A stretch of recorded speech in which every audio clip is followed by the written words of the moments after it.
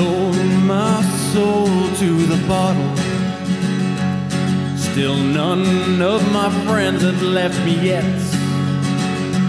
I'm the same man I was since the age of 13, and I've lived my life with no regrets. If you're looking for some freedom, all it takes is 10 drinks minimum. If you're looking for rhyme or reason, all it takes is 10 drinks minimum.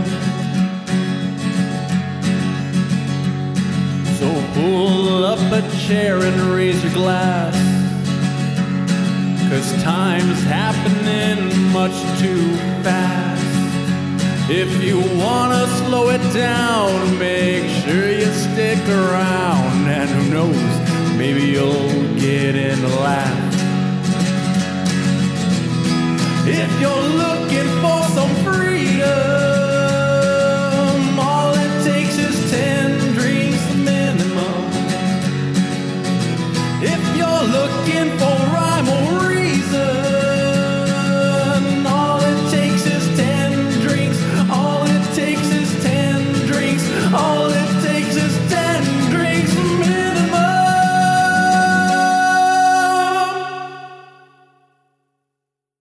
Welcome to 10 Drink Minimum. I am Chris. James is here. Hello. We have Chase in the studio with us. Hey. Just to, and we have a guest, but we don't, that's fine. You're not on camera yet. No one knows. No one can see you. It could, who knows, nerdos, voice. this could be an attractive woman. I mean, it might be. Who knows? Who knows? Is this mic on? It is. It's on. You need to pull it close to you, though. You don't want to talk yet. I'm veiling the mystery. Unveiling the mystery. Shrouded in mystery. Shrouding it. So it could be, I don't know, could be some dude. Just we walked up and he was on the street outside. I don't know. Before we let's not reveal that right away. Yeah, let's save that and tease it for later. We've got our Who knows? They even said in the I'm chat, who good at knows? teasing. Good at teasing. we've got our field correspondent here. Chase. Is it fair to call him our field correspondent? Yeah, it's fair enough. It's fair enough. Yeah. Has it been since, how was the 10-hour show for you? What? I made it about 5 of the 10 hours. Yeah? Got pretty drunk, ran off. How much did you left? Yeah, How I much left. recovery time did you have to take? Recovered at least 2 days. Mine was about a week. I was hurting really badly. I did 10 hours of fucking show. I mean, bring up the age difference. I'm still got a little vitality. Yeah, talk on the mic. Don't look at me. That's Don't look okay. at me. That's true. Be professional.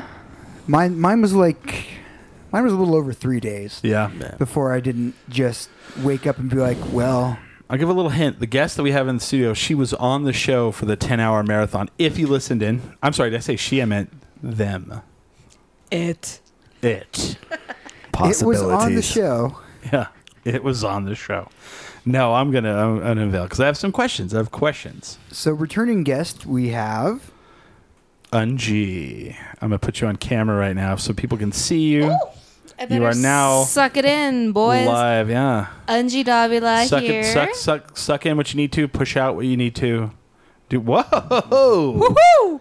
Hoorah! I keep getting kidnapped by these boys and brought to this weird little house in Martinez Town. I know. Where there's all these In the ghetto. there's all these microphones and there's a green screen and I'm like, oh, there's beer. And I believe that's a We're casting all here. couch. Drink. Oh, that's a cat. There's a casting couch. They keep telling me I'm going to be famous. Yeah. We're all so why do you want to be in the movies? Oh, blah blah blah. Do you have a boyfriend? I'm married. Definitely not married. Unji. Someone just screamed out Unji in the chat. Really? What's his name? Bradford Thomas Hey, Erickson. Bradford! You little Bradford. fucking weirdo.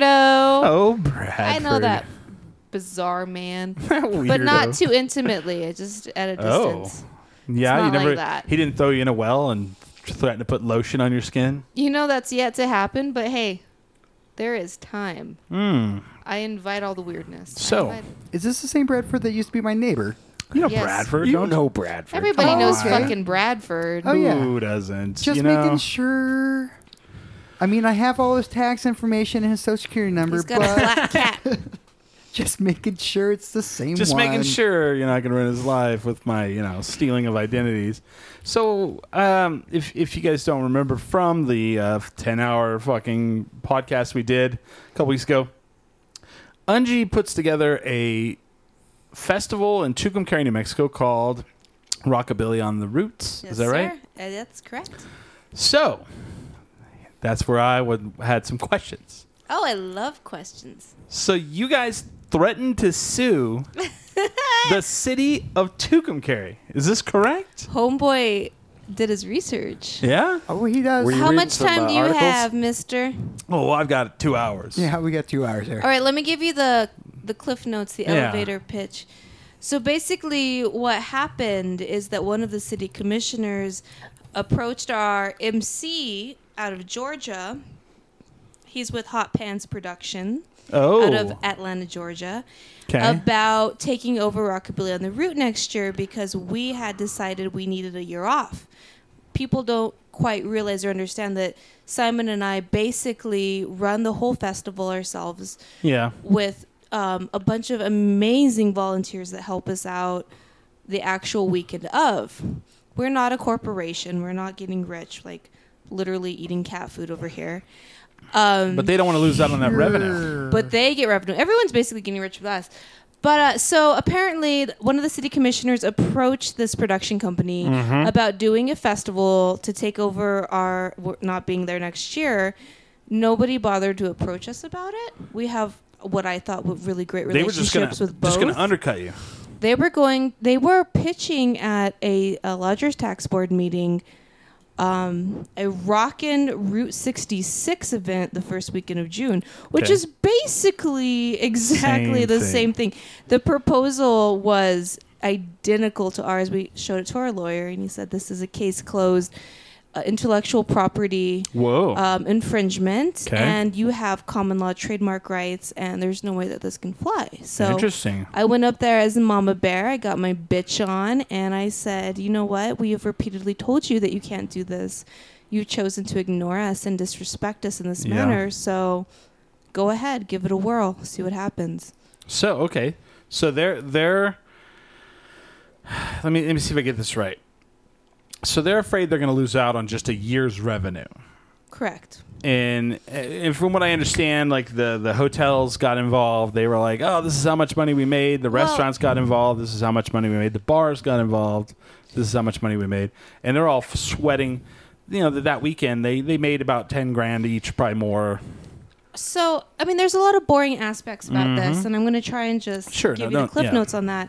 But our funding that came from the city of Tucumcari came from the Lodgers Tax Board, and the Lodgers Tax Board comes solely from motels. It's a tax that you pay when you stay at a motel, a certain amount of tax that is paid to the city, and that tax that goes to the city from motels and hotels is specifically allotted for advertising. Oh, I gotcha. All of the bars, the restaurants, the other people that profit in town from events such as Rockabilly They on the do nothing Road, to help put the event on. that's not entirely true. Okay. We do offer sponsorship packages. They buy those sponsorship packages, and in return, they get a certain amount, depending on the package that they buy, of advertising during the festival. So they're purchasing a product from us, which is an advertising product, which is tax deductible. Okay. But as far as city funding, that comes solely from lodgers tax, which is the hotels. Now, what the other entity was proposing was a 5-year contract at $25,000 a year, Yeah. which is a contract that we've never been approached with.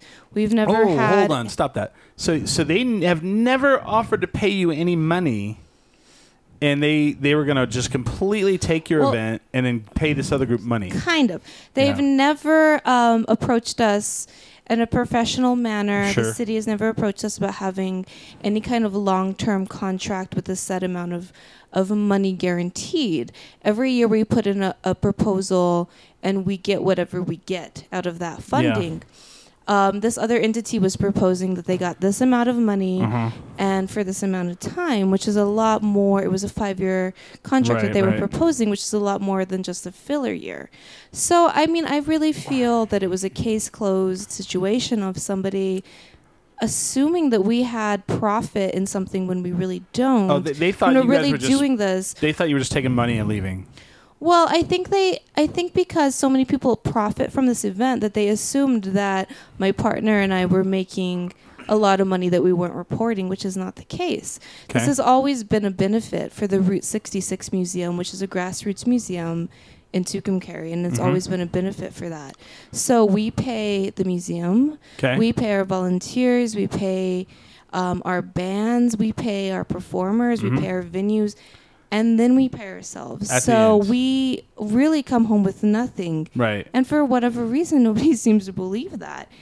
And so on the one hand, it's like, you want to put on a festival and you think you can do this? Go ahead. I would like to see you survive on $300 for the next 2 months, because that's what I've been doing. You know what I mean? And on the other hand, this is a brand and it's a business that we have built for the last 6 years. Yeah. And the integrity of that is very important to us. And we aren't opposed to other people coming into Tucumcari and putting on events. We support that, and we would love to help. But when it's almost identical to what you're doing.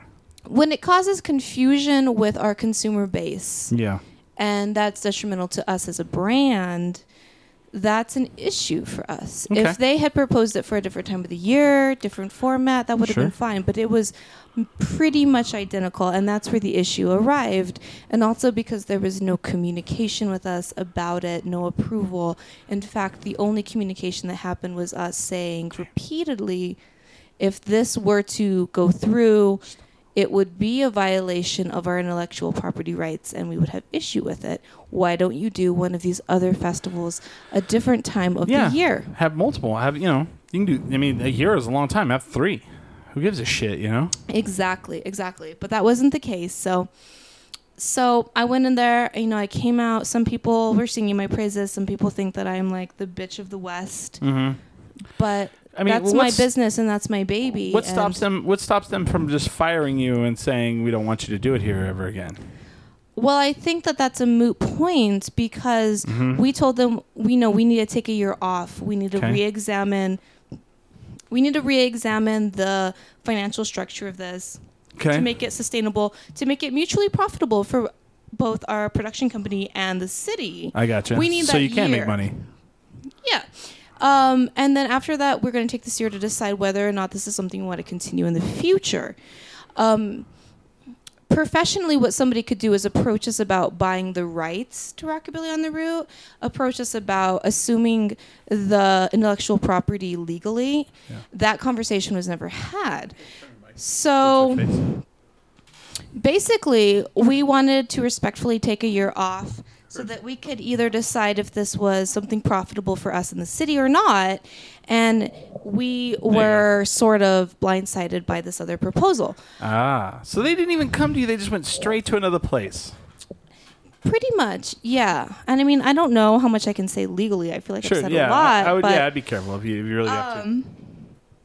But basically, we love Tucumcari, and if we didn't, wouldn't have done this for 5 years. Yeah.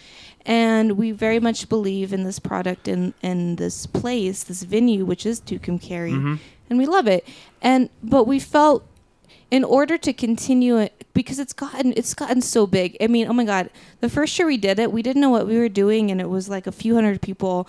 And in 5 years, it's grown to thousands of people. Yeah. it's grown to capacity. It's gone to especially in a town where there's nothing really exactly there, and it's grown to capacity events, and there's safety issues, there's legal issues, and we could come in next year and ultimately totally screw ourselves over by having legal safety issues and because it's gotten that big. And I think responsibly what we did, we took the responsible action of saying we need to take a year off and re-examine this. I see what you're saying. I big enough that we need I'm to. tired. We're gonna take a year off. But no, we are tired, but also we need to really analyze this and see what we're doing, because we don't want to get in trouble. We don't want Tucumcari to get in trouble, and I feel like that was communicated And it was ignored. And it wasn't ignored by the city of Tucumcari. It was only a select couple of people that thought that they could come in very...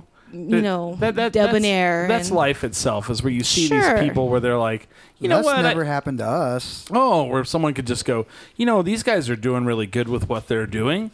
I should just go ahead and just take everything that they're doing and do it myself as well. It. Yeah. I mean, yeah. Very annoying. I mean, it's silly. I mean, in a way, it's flattering that somebody could think, finally get that recognition that, yes, we have brought something to the city. But as I said in my statement, my legal statement to the board was that this isn't feasible. It's not feasible monetarily, structurally, nothing. This company doesn't have any of our connections. Right. They haven't built the brand. You haven't said the correct thing, though. They're not from fucking New Mexico. Well, they're not. They're not even on Route 66. They don't even know what the fuck it is. They're just here to make money and get the fuck out. Let's be honest. But the funny thing, funny thing is that they're not going to make any money. Right. It's like you're going to destroy our brand, and that's probably you're going to destroy a festival, and you guys are going to go under. Yeah. Because not everybody is like me. Not everybody can survive on $300 like a fucking cockroach, right, and live and rile up out of the ashes to prevail. That's a special thing, and that's a thing that my partner and I have that a lot of people don't, because we're crazy artists. Well, you're from New Mexico. That's how we are. Yeah, exactly. Orale. You can't put us down. It's like people are like, we're the poorest state in the nation, and it's like, yeah, I know, we all know. It's like, when you're like, my paychecks. Let's stop for a second here. Let me explain New Mexico to people. It's like paycheck to paycheck is what we know. And then sometimes it's like you don't make that. Sometimes it's worse than that. Yes. Yeah. But then everyone knows. They know how to eat fucking ramen. They know how to eat, cheap lunch meat. We know what's up. We know how to make, hot dogs. Everyone's got a crock pot in their house. Fucking A. They're like, that here we crock go. pot keeps me alive, Hell man. yeah. I have two, a small and a big. $10 will keep me fed all week. Yeah, that's you know what? If they invade the United States, worst place they can come is here. We just buckle down and just like, we got food in the pantry. I mean, we're all right. We got beans. As frustrated as I get with the state sometimes, that's absolutely true, because that's exactly how I grew up. Yeah. And I mean, you make a pot of beans, and that's like a week. No, exactly. And I mean, this is taking it to a whole other thing past what we were just talking about. But that's how we live. We have a certain survival instinct in New Mexico, because we've always been poor. We've always been put upon. We've always been a minority state. They didn't even want to make New Mexico a state until, relatively recently compared to the other states. Right. And I don't even think we are. It's that kind of scrappiness that makes us we might fight each other, but at the end of the day, we're all New Mexicans, and that weird community, it goes a long ways.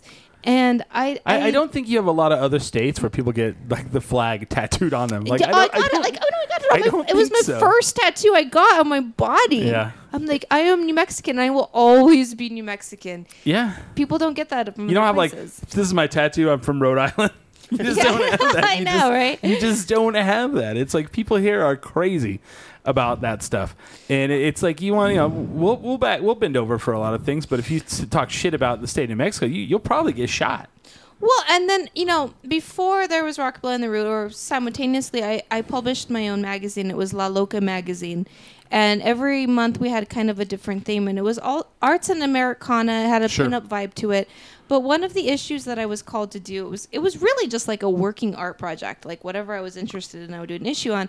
And I did an issue on La Raza, and and the whole issue, and that's probably the most bought issue or stolen or whatever. It was I literally have 2 issues left. I have boxes of everything else, but the last issue went like that.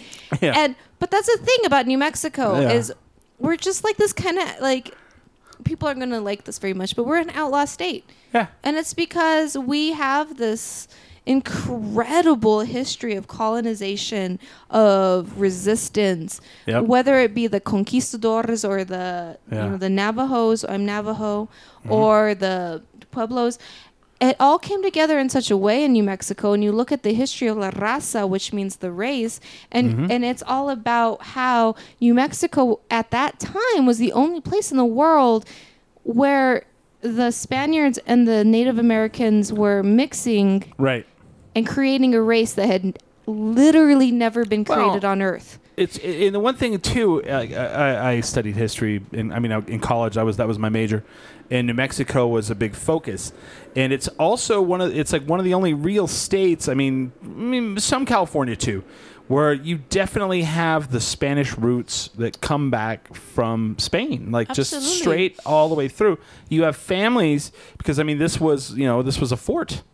You know? Yeah, I mean, up until recently, there were Spanish linguists that were coming to New Mexico to study the Spanish that was spoken in parts of rural northern New Mexico, because it was basically like the Spanish version of Old English. It was so archaic. There's that, and there's also like during the Inquisition when Spain and in a lot of Europe they were expelling the Moors and expelling the Jews. Yes. The Jews fled to me. Mexico. That's me. And so then when they were in Mexico and the Inquisition started to spill into Mexico, they came up to New Mexico. So you have these families, and I may be even outing some of them right now, where if you have a Z as your last name, if you're a Chavez with a Z, you're Jewish. Yeah, crypto Jew. Yeah. And so these families will grow up, and they're like, yeah, for Christmas, Mima, she would light the candles for Christmas. And you're like, what do you mean light the candles? Like you do, light the candles for Christmas. No, it's a fascinating history. And it's like, what do you mean like the 8 candles on the candelabra? And you're like, you mean the Chris, menorah? If you go to Santa Fe to the cathedral on the plaza, you will see a Star of David. Yeah. It's because the Jewish people were the ones funding all of this stuff because of the crypto Jews. And I mean, I grew up my entire life looking at these black and white pictures of my paternal grandparents on the wall, and I'm like, they look Jewish, and it was never like you don't talk about it. And then at some point, like in my early adulthood, somebody was finally like started talking about crypto Jews because you couldn't. And then my dad, I mean, my father is he's a truly amazing like cowboy outlaw. He's great. He's my dad. He decided, he's like, I'm going to take you to the fatherland and show you. So he went to southern Spain, and in Cordova and Sevilla, Toledo, Granada, all of those places, there is a square in each city that's dedicated to the Sephardic Jews. Sure. Correct. And it was incredible to see that as somebody who comes from Sephardic Jewish roots, because in New Mexico and America, it's very hush hush, and to go to Spain and to see people that look just like me, because it's a melting pot of Moorish and Arabic and everybody, and I'm like, oh my God, like this is who I am. This is who I am as a person. And I wish that so many more New Mexicans knew that the Sephardic Jews. And then, of course, there's this weird stigma of Jewish as like it just looks a certain way. Right. Whereas the Sephardic Jews were a band of Jews in southern Spain, and they wear like these veils on their heads traditionally with coins. They look the way when we dress up as gypsies for Halloween. That's basically as the Sephardic Jews look. When you went to Spain, how weird was it to you when you'd see like a Spanish person and they were white? Well, I mean, I went over there already knowing, but I mean, there were white people. Like we went to, so my last name is Davila, which is de Avila. So we had a few extra days. We decided to take the train up to Avila because my dad wanted to see where our people come from. And we were so blown away to find that they were blonde and blue-eyed and fair-skinned. Castilian, like the... Yes, that's the original Spanish, yeah. And we had been down in the southern part of Spain where everybody is dark-haired and looks like New Mexican. Right. So we're still like really sure to do with that. It's really interesting. Like it kind of blows you away a little bit. You're like, oh, wow. And you just realize, like, we think we're Spanish and we think we're this and we think we're that. And we're not. We're everything, because the world has been trading for thousands and thousands of years. And it's silly to think we're pure anything. When I was in college, I had this anthropology professor, Dr. Hawk. He was the guy that like you took his class even though you weren't doing anthropology, because everyone was like, go take this class. And he would cuss and all that stuff. So then he'd be like, all right, who thinks they're pure Spanish in here? And you'd have like the Spanish fraternity. Because there is no pure Spanish. Right. And then they'd raise their hand and he'd go, well, you better fucking recognize because every race has gone through Spain and dropped their drawers at least once. And I'm like, he just see their face. They're like, what the fuck? But then in the same like vein, like later in the class, he was like, all right, who's a Christian in here? You know, there's raise their hand. He goes, I want you to grab your shoulders so you can pull your head out of your ass. It's ridiculous. I mean, it's kind of true. And I like went to college and high school in Santa Fe. Yeah. And Santa Fe is the place where like either you're Mexican or you're Spanish. Yeah. And you do not get those mixed. And I grew up where and if you call someone Mexican that's Spanish, they will flip out. Yeah, that's a whole other conversation. But that's where I went to high school and college. Yeah. So when I went to Spain with my father and I realized that Spain is a melting pot of Moors and Arabs and 800 Germans and 800 years. Everybody. Like, you've got everybody. It literally looks like New Mexico. Like, you got everybody from blue-eyed people with, like, wavy hair to, like, dark-eyed people with... I mean, it's crazy. And so... I mean, it's a beautiful thing. It's a beautiful thing to recognize that and be like, true wow, romance. You know, I come from as a Spanish New Mexican and also acknowledging that I am Sephardic Jewish and Spanish because my grandmother was a red-headed Spaniard. So she was whatever makes that, Irish, you know. A little Irish. Yeah, it's like... A little potato. And then I'm Navajo and I'm Scotch-Irish. So, you know, it's like... I am a member of the world. You know, I'm not... or I'm not that. I'm not Spanish. I'm not Jewish. I'm not Scotch-Irish. I mean, sure, I can claim all of those things, but really it makes you, when you're so globalized like that, it really gives you this other compassion for being just a human, Makes you want to do that swab thing where you send it off and they tell you. No, it doesn't. It doesn't, Chris. What I'm trying to say is that it makes you connect to your human family because we're all just mutts. Right. We're all just a bunch of mutts. It doesn't matter what you are. Like, that's what people need to figure out. We all have that same connection. It doesn't matter that Chase over here has blue eyes. I'm Irish and he's Irish. Yeah. I'm Irish. Smiley is Navajo and Irish, and I'm Navajo and Irish. Chris is Irish and I'm Irish. Okay. So what are we gonna? We're gonna get in a war. We're gonna get in a fight about this. Like, such a history, though. That's why people want to be a part of that club, right? Like just to have a background story. Like these are my people. You want to contract? Okay. Yeah. So weirdly, I mean, we've kind of got off topic of the Tucumcari thing, but now I'm kind of I'm full throttle. So I did some white shit this week. I went to a Celtic day, and they had pipes and they had drums. Did you throw a log? I wanted to. Oh, that shit's so hard. And Billy was like, "You're really into this, aren't you?" I said, "Yeah, this is white people's shit." And so we came back and we watched Braveheart. So it's all about going back to the tribes. Everybody wants to go back to their tribe. They want to get all the way back. So the weirdest, crazy shit is my family, like when I was in the 80s, my family paid a lot of money and had someone do the genealogy on my dad's side. And they took it all the way back. And here's how, let me tell you how white I am. So they took it back on my father's side. They literally took it back to someone who walked off the Mayflower that is on my family.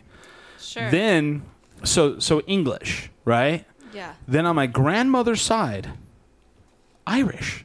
Mm-hmm. Well, I don't know if you know the history there. Oh, I know but the history. But there was a fucking bad day somewhere bad day in Ireland. They went, "You're marrying who?" I don't fucking think so. And so people probably got murdered because... Yeah. Both of those sides hate each other. Probably why they had to hop onto a boat to go to a different place. Country, right. Because they're like, this isn't going to work out here because everyone's going to die. Right. And in my family, our history goes back to being one of King Ferdinand's illegitimate children. Oh, so whatever that means. Very nice. But, I mean... I don't know. I think it's great to have a cultural appreciation, but also recognize the fact that we're all basically coming from the same place. I should make that meme. We're all going to be the same thing. Yeah. So this whole racial purity thing is bullshit. Sorry, Earth got really small in the last century. Well, I mean, just look at the Genghis Khan thing. I mean, how many people their genealogy goes all the way back to Genghis Khan? You know, I can't even remember what it is. It's like so many people. That's because he had over 500 children. Oh, yeah. Like I don't know if you guys watch Silicon Valley, but there's like that one guy. He's like pointing at the one dude. And he's all, "This guy fucks." Yeah, you fuck, don't you? I'll make that meme and like have him pointing at like Genghis Khan. "This guy fucks, don't you?" That's right. Genghis Khan probably has like more than half a dozen direct male line descendants from himself. Everybody goes, what's your show about? Well, today it's about genealogy and like how great it is to be from New Mexico. Sometimes Smiley talks about some of the worst parts of it, but we were just kind of. So today it's about genealogy and how you're okay, even though you're white. No, I'm just kidding. If you're white, you're still related to Genghis Khan. So let me ask Chase this: when you hear bagpipes, do you just like get excited, or is it like, eh? Yeah, no, I do. My brother bashes that stuff into my head. We play Irish music. Oh, I thought you say your brother bashes it. Yeah, he ruins a lot of things for me. I hate Star Wars. I'm pretty soon to stop listening to Irish. He goes over the top, but I definitely, when I hear bagpipes, yes, I get excited. Yeah, man, I went to the Celt Fest here in Albuquerque, and I wish it was more, but just watching those guys like practicing to throw the logs. What do they call that? Like, I can't even think of what it is, but yeah, it's so crazy. And that's more of a Scottish thing, I believe. Could be. I believe everybody just kind of melds that together now. Yeah. Celtic culture came over, and then it got like the Celts. Well, they sent a lot of like Christian Irish, Puritans Scottish, to Scotland because that was the better land. Irish, Scottish, and Welsh all have aspects of Celtic. Yeah. Anyway, well, yeah. Yeah, we could go into it all day. But. Let me ask Unji this. So just to kind of like dance around it and say it, so you don't dance, darling. Just ask. No, I don't want to cause problems. So why did you choose the city of Tucumcari in the first place? Well, I don't know where the dancing was at because that's pretty straightforward. So because I didn't want to say could you just fucking leave Tucumcari if you wanted to. Well, I'm being nice.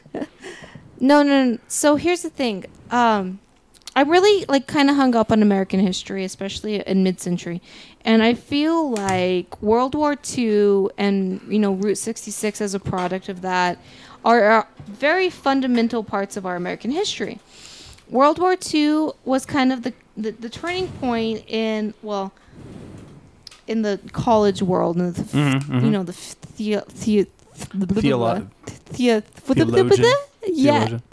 thing. It's like postmodernism. Sure. It began with World War II, and that's all about like the loss of innocence, and we went from riding horse and chariot to driving automobiles. Sure. And so much change. Grapes of Wrath, all that happiness. Oh my God, Steinbeck. Yes. Mm-hmm. But all of that all happened during that time frame. Sure. And to me, the Great Expansion West. Yes, and Manifest Destiny. Go west. There was colonization, the Mayflower, and all of that. Sure. And then there was World War II. To me, that's quite the leap. There was also another one in there. There was of course there was the Civil War, but that didn't really have a lot. But Wonder Woman stopped World War I. We learned that. Well, you go, girl. We learned this. But in terms of things shifting dramatically in all aspects of civilization, I think World War II was a huge turning point for the world, but also the United States. So from that, of course, came all sorts of things: atomic energy. Yeah, the nuclear family. Yes, the nuclear family. Route 66 came from that because they saw the Autobahn and the speed of travel on that, and they wanted to create something like that in the United States. Sure. And then because there was this central vein going, through the United States, then all of a sudden people could leave their farms and go to the city. So this had to, were able to, and so that's where globalization started, but on a national, domestic level, of people leaving the farms and going to the cities. So then you had canned foods. All of a sudden there was advertising in ways that you never saw advertising. And then all of a sudden there was rock and roll music. That's right. It's because all of a sudden these ideas that were never allowed to leave, the Appalachians couldn't mix with the Creole. Yeah. Couldn't mix with the Native Americans. The couldn't tribes mix were with mixing. the blacks. And all of this, all of a sudden, because of Route 66 and because of this sudden national globalization, these ideas can mix. And so, yes, there were a lot of terrible things that came of that, but there were some really beautiful things. Blues music came, gospel music came, rock and roll came, Elvis Presley came. So have you seen the country music documentary that is on Netflix right now? No. Amazing. What is it? So I just recently watched this because of Route 66 and, the Depression. Yeah. There are 3 schools of country music in this country. There's the Nashville sound. Yeah. There's the Austin sound. Yeah. And, do you know the third? Memphis. Bakersfield, California. Oh, Bakersfield. Where you know what? Dwight Yoakam, Bakersfield boy. Merle one of my Haggard. favorites. Merle Haggard. You know, Merle Haggard was in, and they tell this music. so all of those Okies couldn't survive in Oklahoma because of the Depression. Sure. So they moved to Bakersfield, but they still wanted the country music. And Merle Haggard was a little thug in Bakersfield, went to San Quentin, saw Johnny Cash come to San Quentin, and he went, holy shit, this is amazing. No. I want to do this. Oh my God. Bakersfield sound. You just, you really just, I'm going to not try to wax too poetic, but you tipped me off on like one of my biggest passions in life, and that is American music. Yeah. Because there's nowhere else in the world. And blues, there's no more American than blues. That combination, the African tradition, the Africans brought banjos. Oh, so that's in that documentary. They start out in Africa. Yeah. And it's the African music came and it mixed with Native American music and it mixed with Irish music. Yeah. And it became American music. It became mountain music first. But it's American music. Sure, There's nowhere else in the world Right. that rock and roll could have been created because of a lot of really dark and horrible colonizing things that happen in America. Yeah. I always look at that because I'm Native American. And I think a lot about colonization, but I think, you know what? At least we got rock and roll. Yeah. Well, and we've created so much amazing American music because of that has inspired the whole world. It inspired the free love movement. It inspired the protests against the Vietnam War. Sure. I mean, you look at any major political movement that has happened in America and music has been behind it. And if you look at that music and you break it down, it all goes back to those 3 fundamental elements. Yeah. And that makes me every day wake up and say, God bless America. I don't care where our politics are. As long as we have good music, I know this country is thriving. Right. And you should watch that documentary because one of the first members of the Grand Ole Opry was a black guy. And that blew me away. I was like, wow, no shit. Like the one music you think is racist as shit, country music. Well, that's kind of one of my soapboxes, Chris, is that radio was one of the first places in America where segregation ended. Yeah. When they started playing so-called black music with white music, it was happening in Nashville. It was happening. I can't, I'm not so good with all of the facts and dates, but those first radio stations, they were playing all of. The Rolling Stones came to America to play with Muddy Waters. That's right, and he was a janitor at Chess Records. He picked up the Rolling Stones baggage.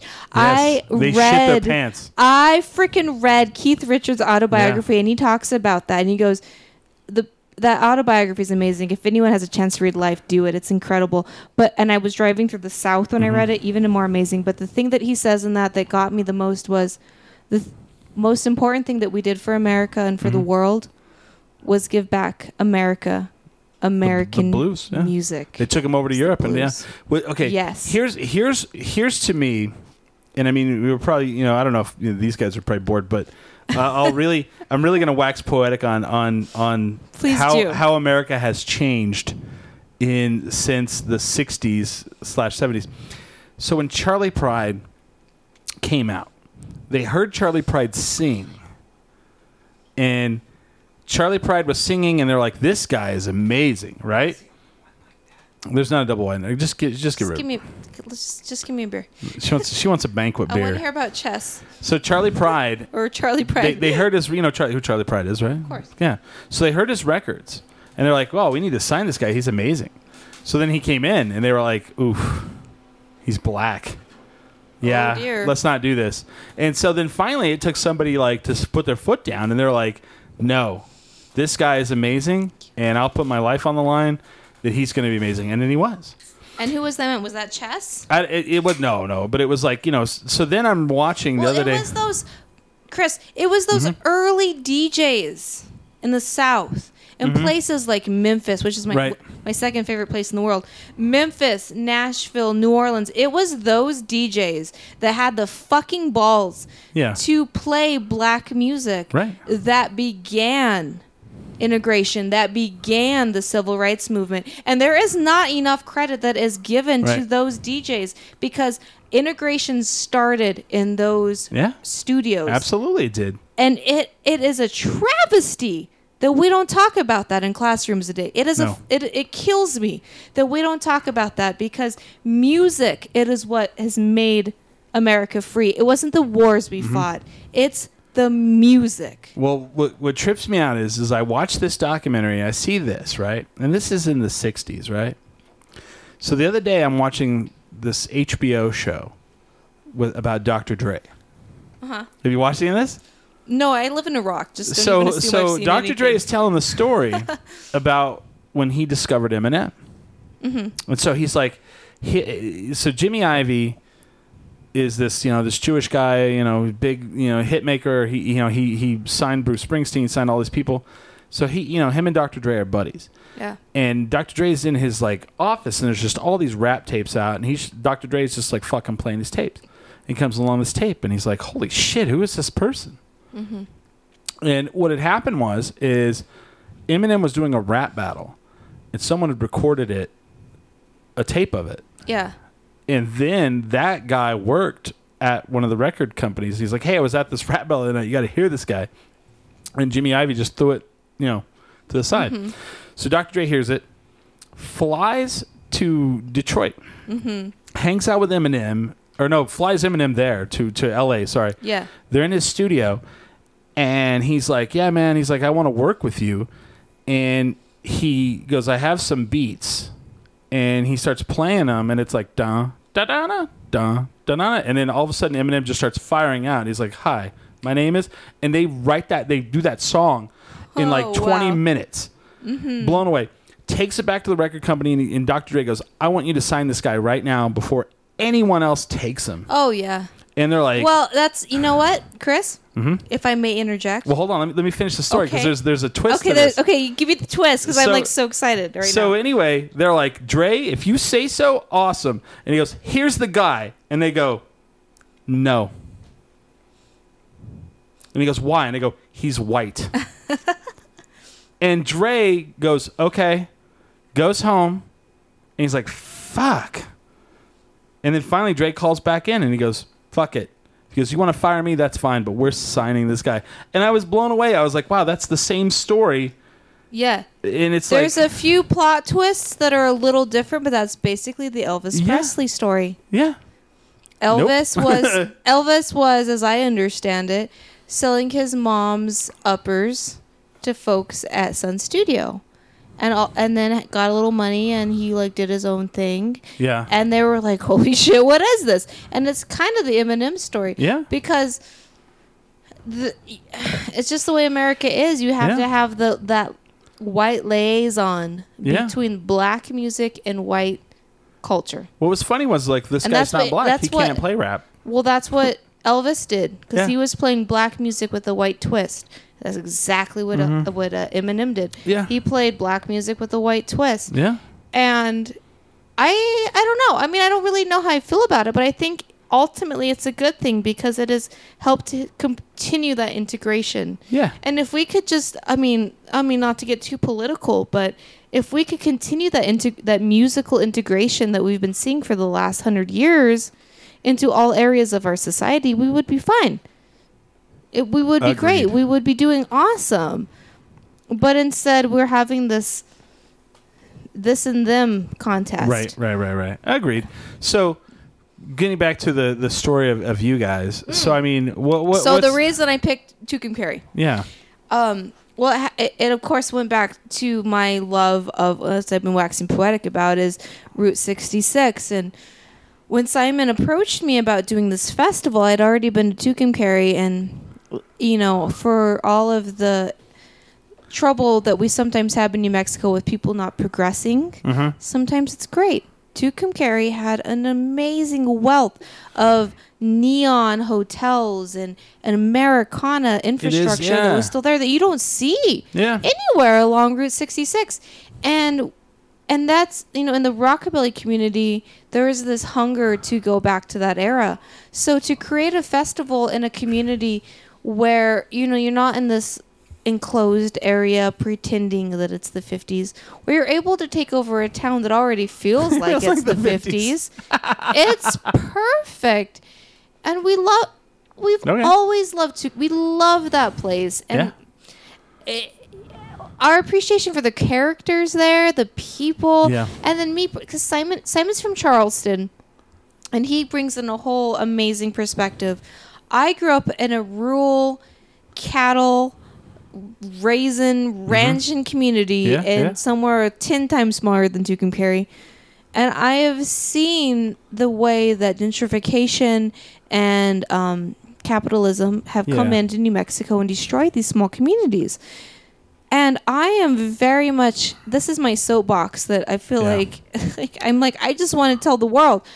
I grew up in a cattle ranching community. My dad is a rancher. My dad has always, his entire life, made his living off the land. I love New Mexico. Our family has loved New Mexico for the last hundreds of generations. And we don't want to see Dollar Generals coming in, KFCs coming in. Because we believe... Because we got a lot of burger. Which is well, first of all, we got a lot of burger. That's bitches. New Mexican. We got barbecues. Hey, what's more New Mexican than a lot of burger? But I mean, we don't want to... I mean, personally, I don't want to see these towns that have their own culture that is something to give to the world. Not just America, but to the world. Yeah. Which is why all these Europeans travel through these places. Sell out to this bullshit American dream that is no longer a dream for anybody, but just a form of survival. And as somebody that grew up in very, very rural America, it is my passion to bring something to other rural New Mexican towns that is a sustainable way of capitalizing on what they already have.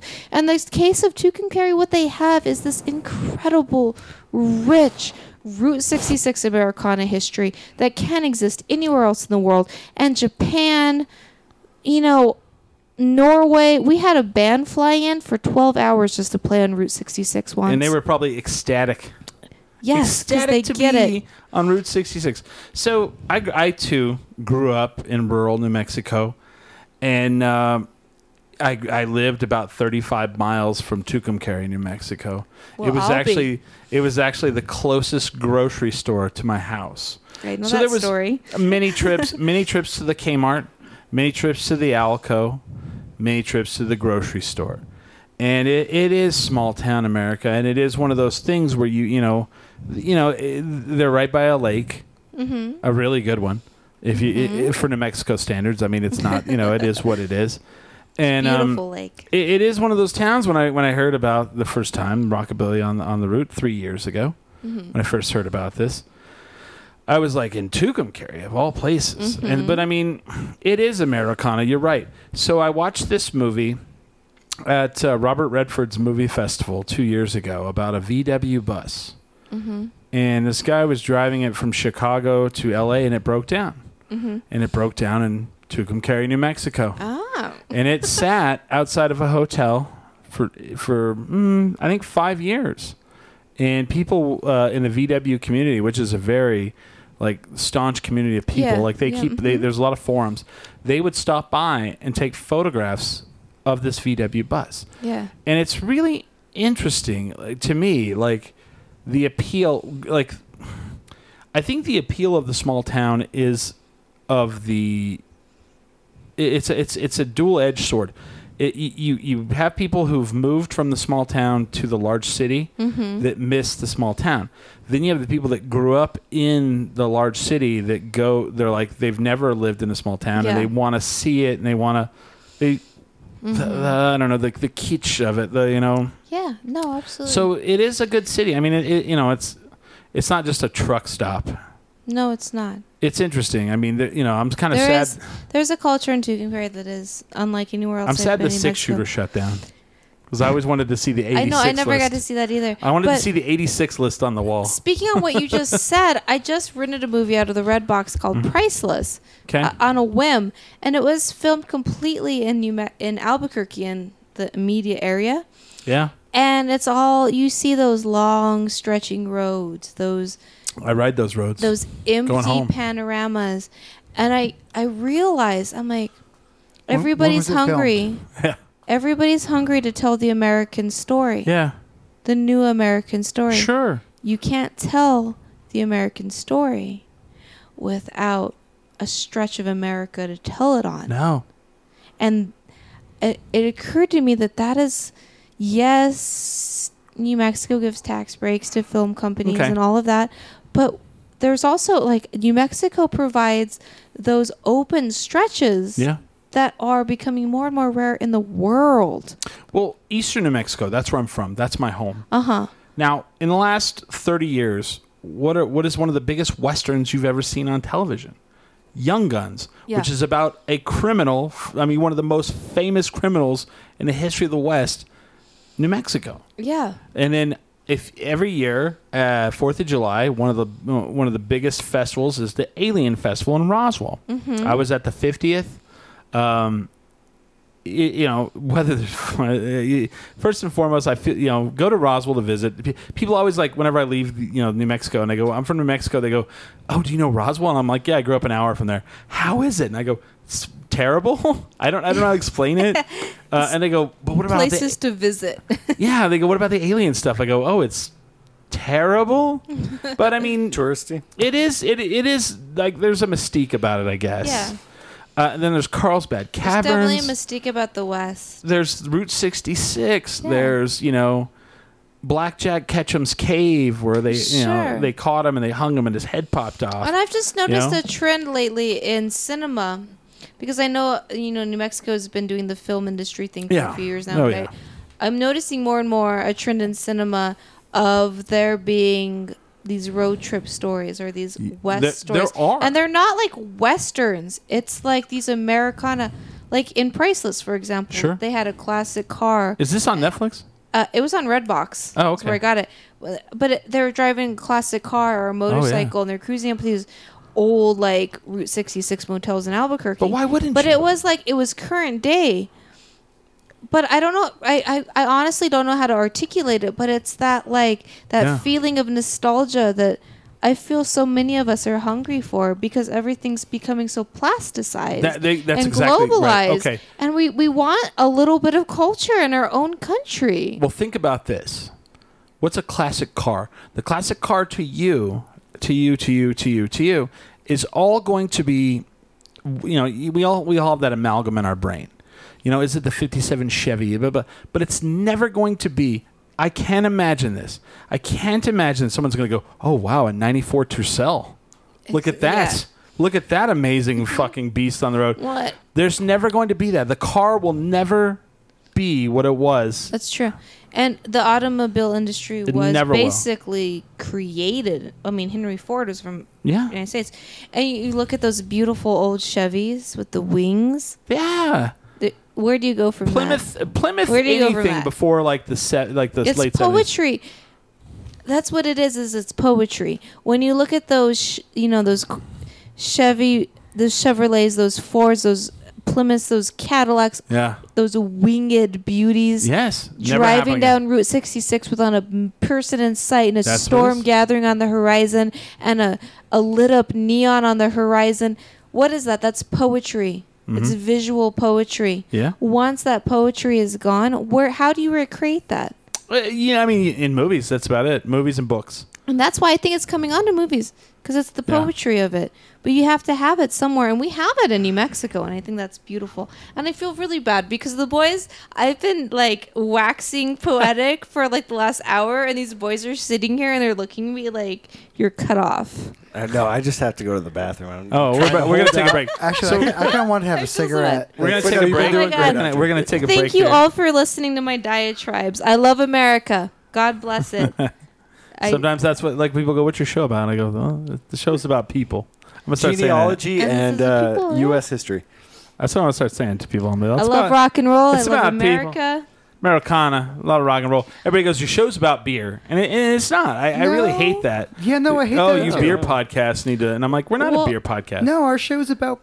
You want to hand me a bunch of beer? So much more than New Mexico, basically. I can't remember an episode that was all based on beer. Even bringing in distillers and stuff. You talk about their stories.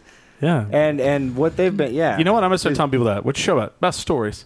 Though I will say this. Here is something that happens to me that I guarantee does not happen to about 90% of you people. I get a message earlier today. It's like, hey, can you come by my house and pick up a bunch of beer before I throw it away? Yeah. And I went, somebody's quitting. And then I went, why would you throw beer away? And they go, I have way too much. Good problem. Where is this beer? You have like 5. No, because I couldn't get there to go pick it up. And then that's why I messaged you guys. I'm picking it up tomorrow night.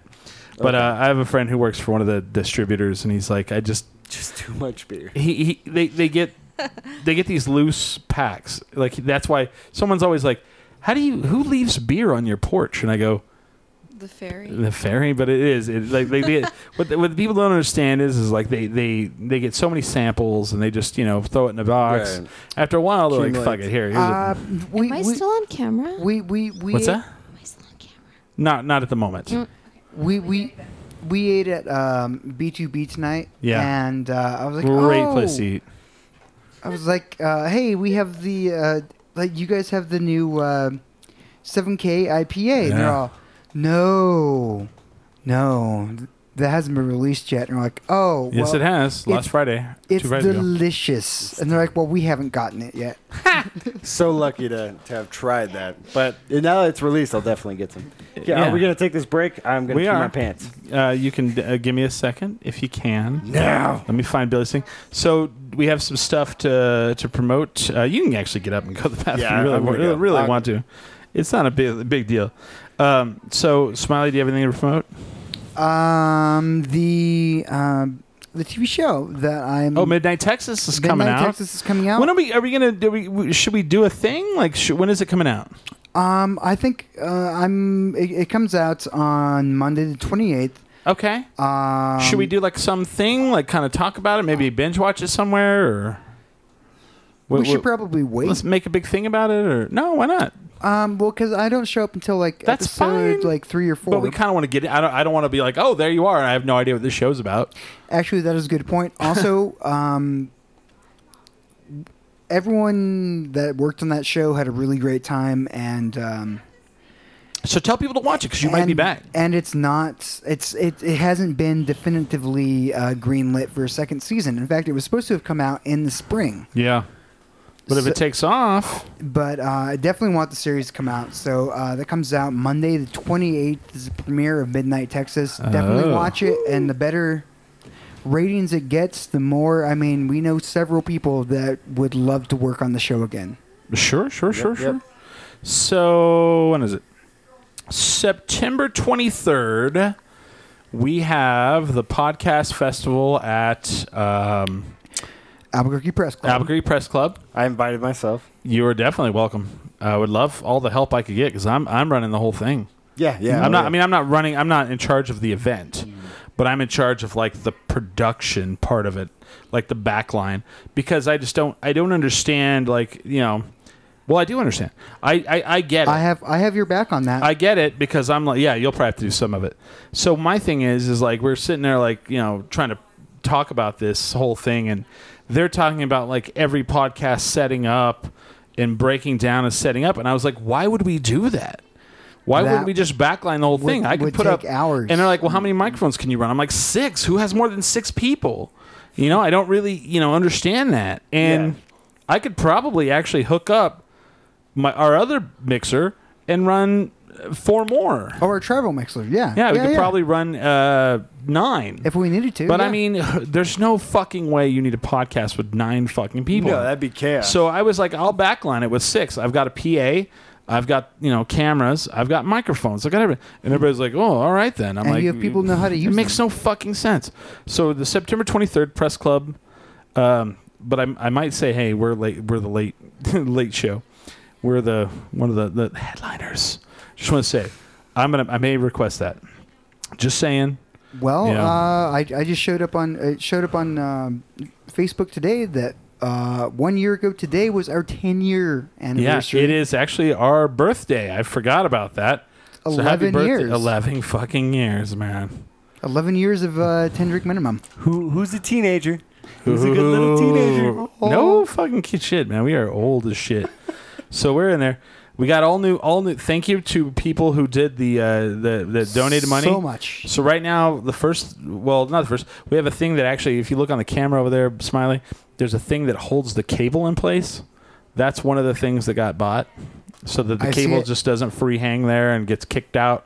So now it can't be kicked out and break the camera. That's one of the things we got. We've got all new mic cables. We have 5 new 10-foot mic cables. Coming soon, we'll have stickers, we'll have shirts, we'll have business cards, and another microphone like this. Yes. Yeah. A new one. All things that are coming. Thank you so much for that. And then we have HempFest 2017 coming up. It is August 19th. I need to go sign the paperwork for that. Our booth will be right next to the Alibi. So other than that, that's it, man. I think that's all I got right now. Except I always have something in my brain, so I have something else, but it's in the works. It'll come to you next time. No, it's gonna work. It's gonna happen. It'll happen. Just gotta figure out where we're gonna do it at. Maybe the winter. Maybe the end of the year.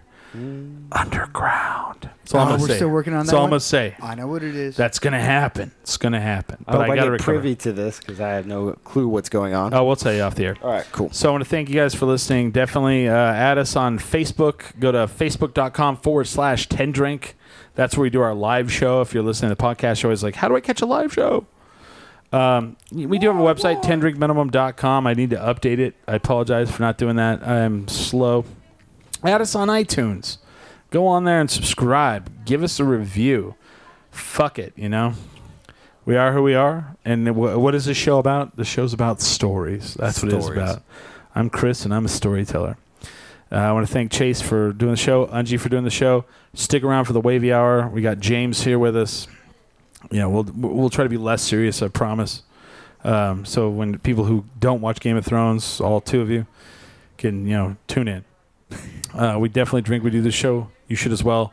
But always remember, never get too drunk to jerk. 10drinkminimum.com.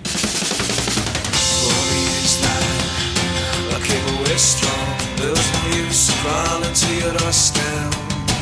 I'm speaking of wishes, boy, the days they could be better. Don't assume I'm just way high. The world's a ball and I want it. Save a portion for us. What could be better? How do you do that? Take a place on. I'm back to my dream of starting. My days next to your skin.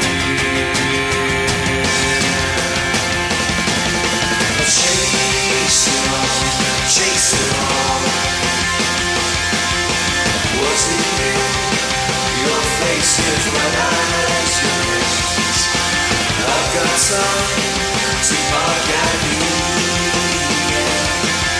and walk with you to the corner of Richmond. Your apartment's nice, so then what we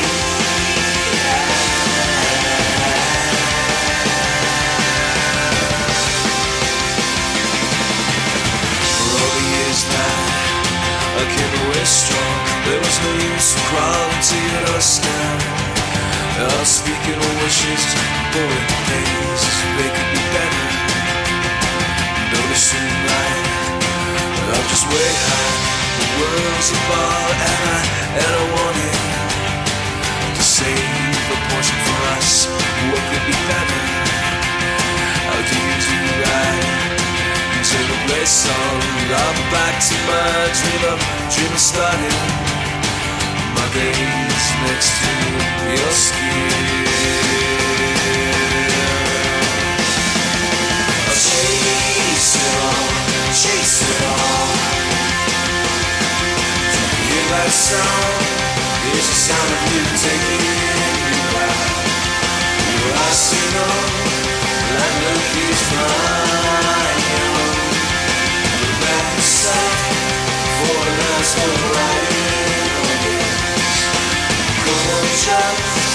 slice of what we had.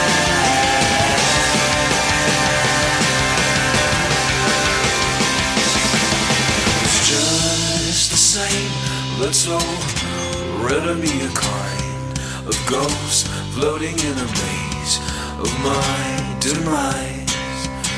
We're back set for a certain kind of time machine to take me to the dawn of when we met.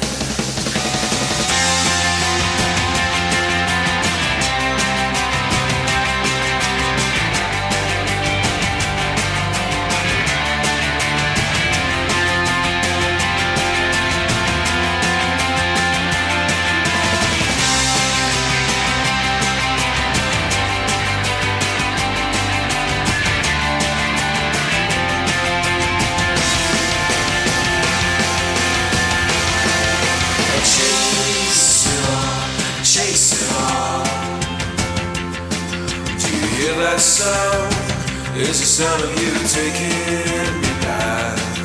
Your eyes say no, that look is mine. The band set for an asshole ragging up yes. Come on, just a slice of what we had.